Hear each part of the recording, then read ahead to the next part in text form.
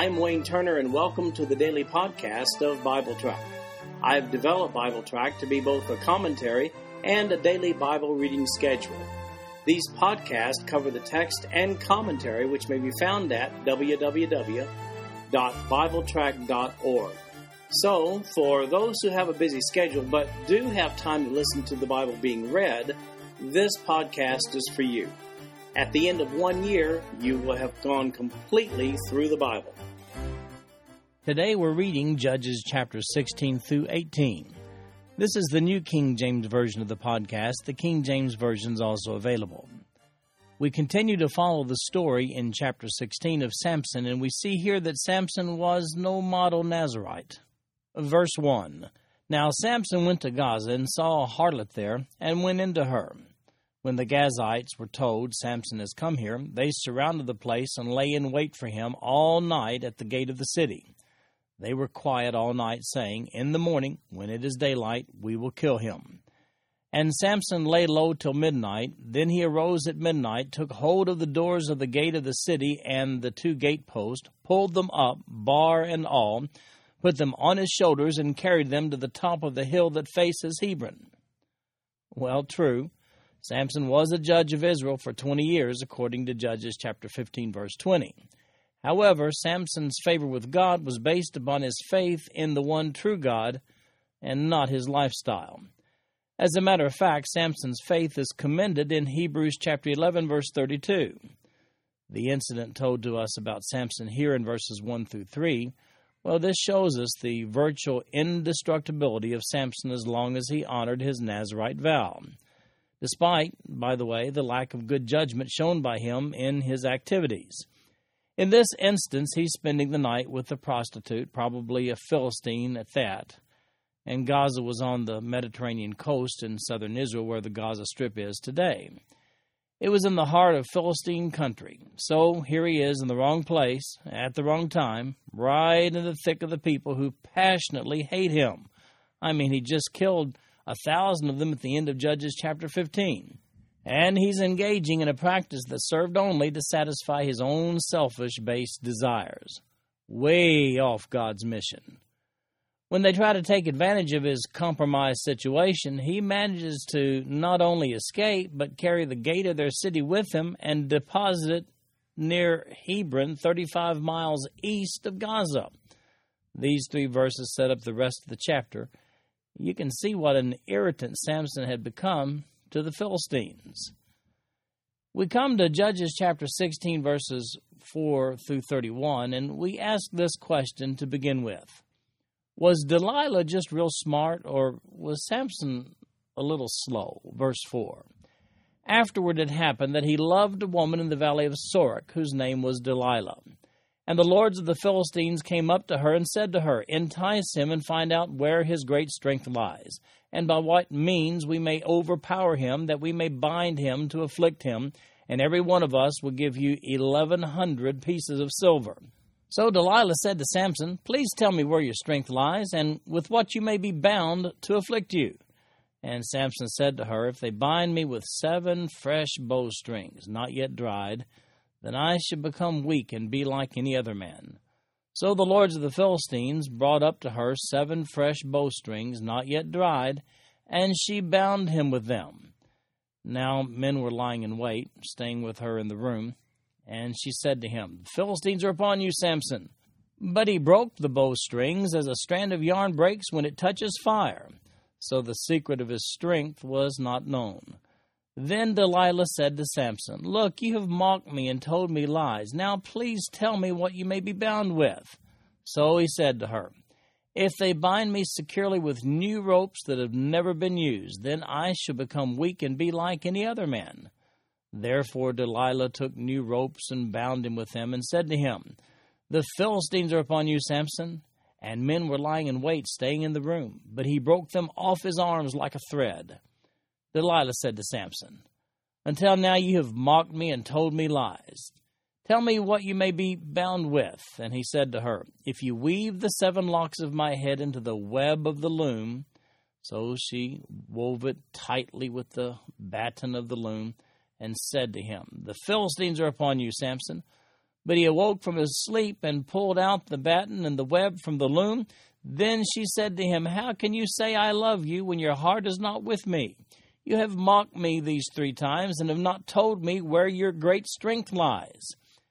And it came to pass, when she pestered him daily with her words and pressed him, so that his soul was vexed to death, that he told her all his heart, and said to her, No razor has ever come upon my head, for I have been a Nazarite to God from my mother's womb. If I am shaven, then my strength will leave me, and I shall become weak, and be like any other man. When Delilah saw that he had told her all his heart, she sent and called for the lords of the Philistines, saying, Come up once more, for he has told me all his heart. So the lords of the Philistines came up to her, and brought the money in their hand.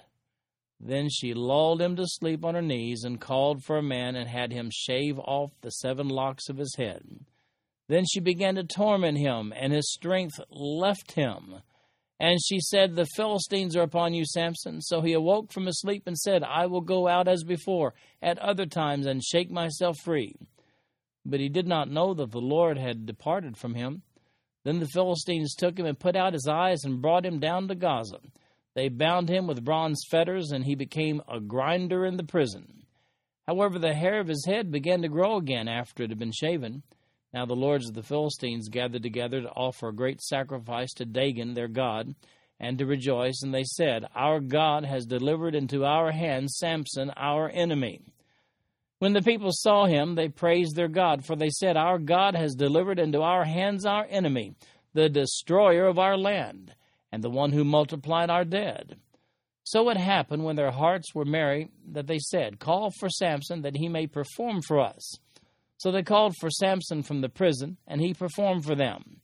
And they stationed him between the pillars. Then Samson said to the lad who held him by the hand, Let me feel the pillars which support the temple, so that I can lean on them. Now the temple was full of men and women. All the lords of the Philistines were there, about 3,000 men and women on the roof, watching while Samson performed. Then Samson called to the Lord, saying, O Lord God, remember me, I pray. Strengthen me, I pray, just this once, O God, that I may with one blow take vengeance on the Philistines for my 2 eyes. And Samson took hold of the 2 middle pillars which supported the temple, and he braced himself against them, one on his right and the other on his left. Then Samson said, Let me die with the Philistines. And he pushed with all his might, and the temple fell on the lords and all the people who were in it. So the dead that he killed at his death were more than he had killed in his life. And his brothers and all his father's household came down and took him, and brought him up and buried him between Zorah and Eshtaol in the tomb of his father Manoah. He had judged Israel 20 years. Well, let's face it, though. This exchange between Samson and Delilah is a chart topper in the love is blind category. Yep, I intended the pun there. I mean, don't you agree? I mean, look, first the bowstrings, then the new ropes, then the weaving of his hair, each time accompanied by a startling alarm. What was he thinking? Who could be so love-stricken so as not to realize what Delilah was up to? Then, with an incredulous act of naivety, Samson divulges the big secret. Don't cut my hair. Presumably, Delilah was a Philistine also, so of course she immediately cuts his hair, and he's captured and intentionally blinded. With Samson, love wasn't just blind, it was deaf and dumb also. After capture, notorious, blind, and weak, he becomes Philistine entertainment until the day he brings the house down with his final performance. I mean, literally. This one act of faith becomes the focal point of Samson's life. Samson was a reluctant hero. Now here's a man with God's power upon him who only calls upon the Lord when he's desperate. Twice. Here and also in Judges chapter 15, verse 18, that's when he was thirsty. On both occasions, his motives for calling upon the Lord are questionable at best. Personal thirst in the first instance, and personal vengeance here in this chapter. However, he was God's chosen vessel for those times. Hence, God created circumstances in Samson's life that directed him to achieve the greatness for which he was conceived in the first place. While he made attempts to schmooze with the Philistines, it was actually God that put him at odds with the Philistines. And the end result? Well, God used Samson to wipe out the Philistine leadership structure in one swift act of mass destruction. You can see that the entire course of Samson's renegade life had built up to this final performance of finally accomplishing that which God had anointed him to do in the first place. Let's face it, God can use anyone to accomplish His will. Then we change subjects in chapter 17. How about a priest in your pocket? Verse 1. Now there was a man from the mountains of Ephraim whose name was Micah. And he said to his mother, the 1,100 shekels of silver that were taken from you and on which you put a curse, even saying it in my ears, here is the silver with me, I took it. And his mother said, may you be blessed by the Lord, my son. So when he had returned the 1,100 shekels of silver to his mother said, I had wholly dedicated the silver from my hand to the Lord for my son, to make a carved image and a molded image. Now, therefore, I will return it to you. Thus he returned the silver to his mother. Then his mother took 200 shekels of silver and gave them to the silversmith, and he made into a carved image and a molded image, and they were in the house of Micah. The man Micah had a shrine and made an ephod and household idols, and he consecrated one of his sons who became his priest. In those days there was no king in Israel. Everyone did what was right in his own eyes. Now there was a young man from Bethlehem in Judah, of the family of Judah. He was a Levite and was staying there. The man departed from the city of Bethlehem in Judah to stay wherever he could find a place. Then he came to the mountains of Ephraim, to the house of Micah, as he journeyed. And Micah said to him, where do you come from? So he said to him, I am a Levite from Bethlehem in Judah, and I am on my way to find a place to stay. Micah said to him, dwell with me, and be a father and a priest to me, and I will give you 10 shekels of silver per year, a suit of clothes, and your sustenance. So the Levite went in. Then the Levite was content to dwell with the man, and the young man became like one of his sons to him. So Micah consecrated the Levite, and the young man became his priest and lived in the house of Micah. Then Micah said, now I know that the Lord will be good to me, since I have a Levite as priest. Well, Micah was a thief. No doubt about it. He stole a fortune in silver from his mom. She was very, very rich. Not knowing who had stolen it from her, she cursed the thief. After Micah admitted to being the thief, she sought to reverse the curse. Subsequent to the return of the stolen silver, they took a portion and had an expensive idol made. Micah then felt that he needed a priest. He ordained his son. Verse 6 is an interesting declaration when it says, in those days there was no king in Israel. Everyone did what was right in his own eyes. We also find these words in the last verse of the book of Judges, in Judges chapter 21, verse 25. When the opportunity to have a real Levite as a priest avails itself, Micah offers this young man from Bethlehem in Judah 10 shekels per year to do so. Now remember, he'd stolen 1,100 shekels. Now Micah is convinced that he'll prosper because he has his own priest, even though verse 5 says Micah had a shrine, in other words, a shrine to heathen gods. Oh yeah, one more thing. All Levites weren't really priests, just the descendants of Aaron and Eleazar and Phinehas, that line, according to the covenant that was made in Numbers chapter 25, verses 13 through 18.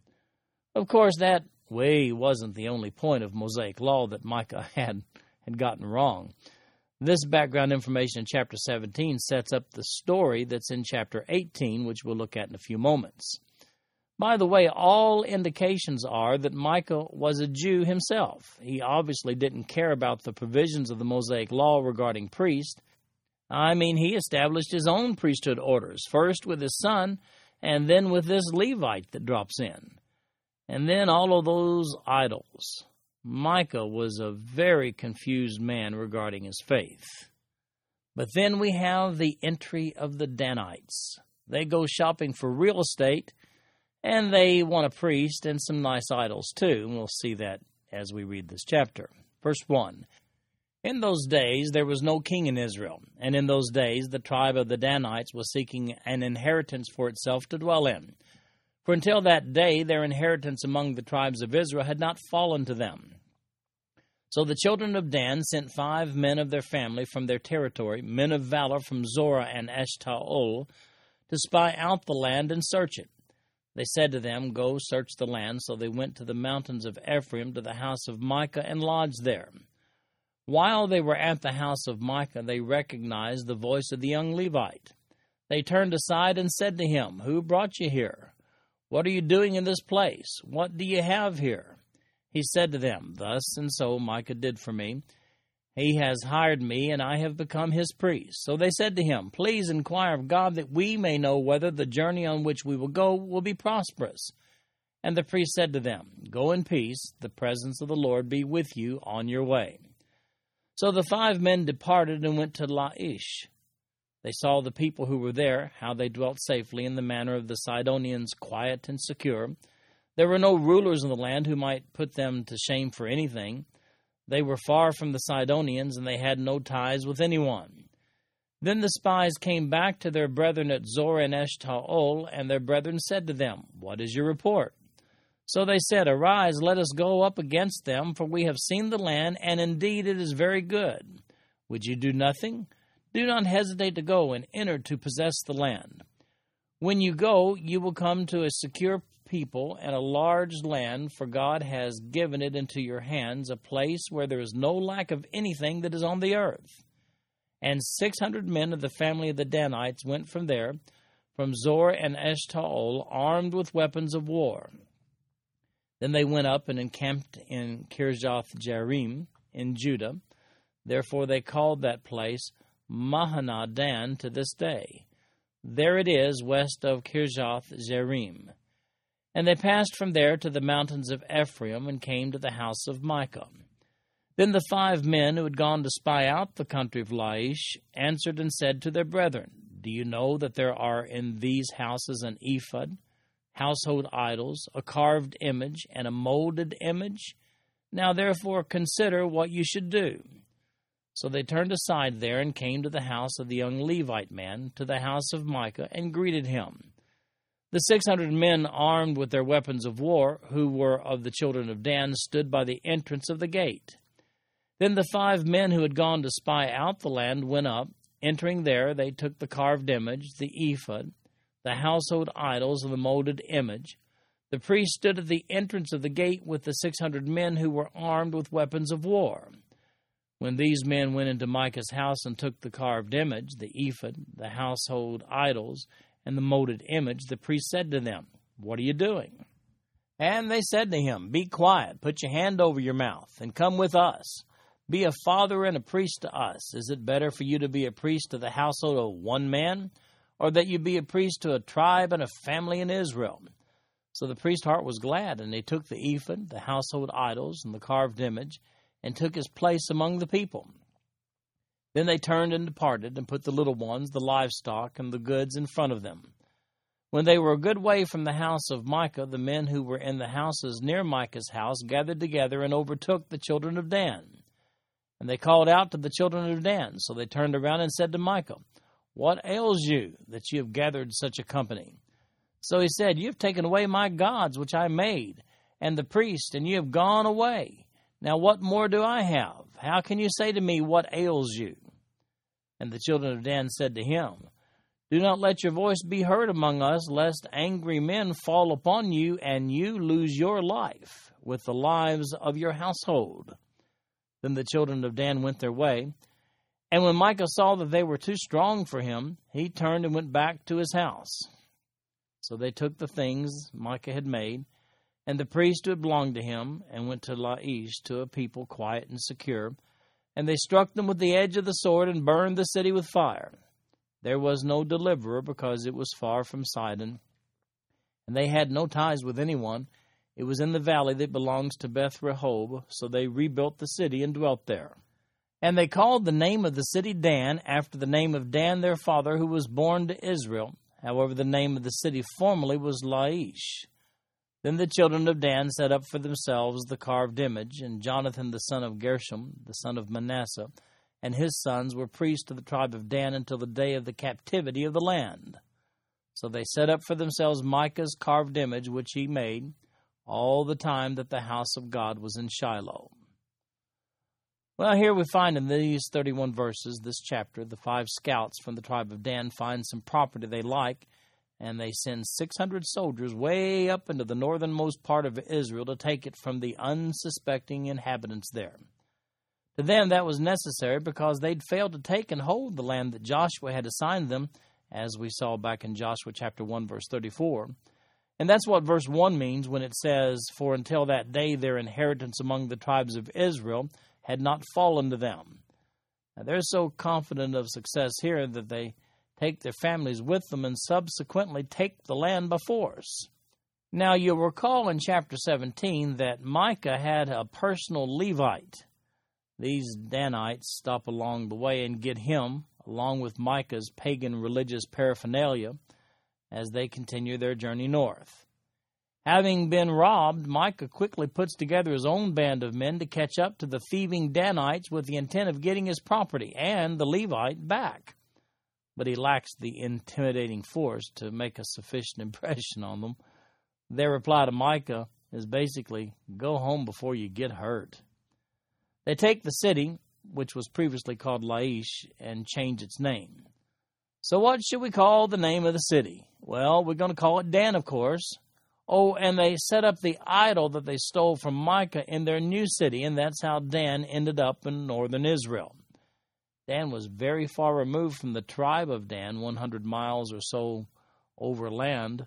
This city of Dan was 25 miles north of the Sea of Galilee, near the border of Lebanon.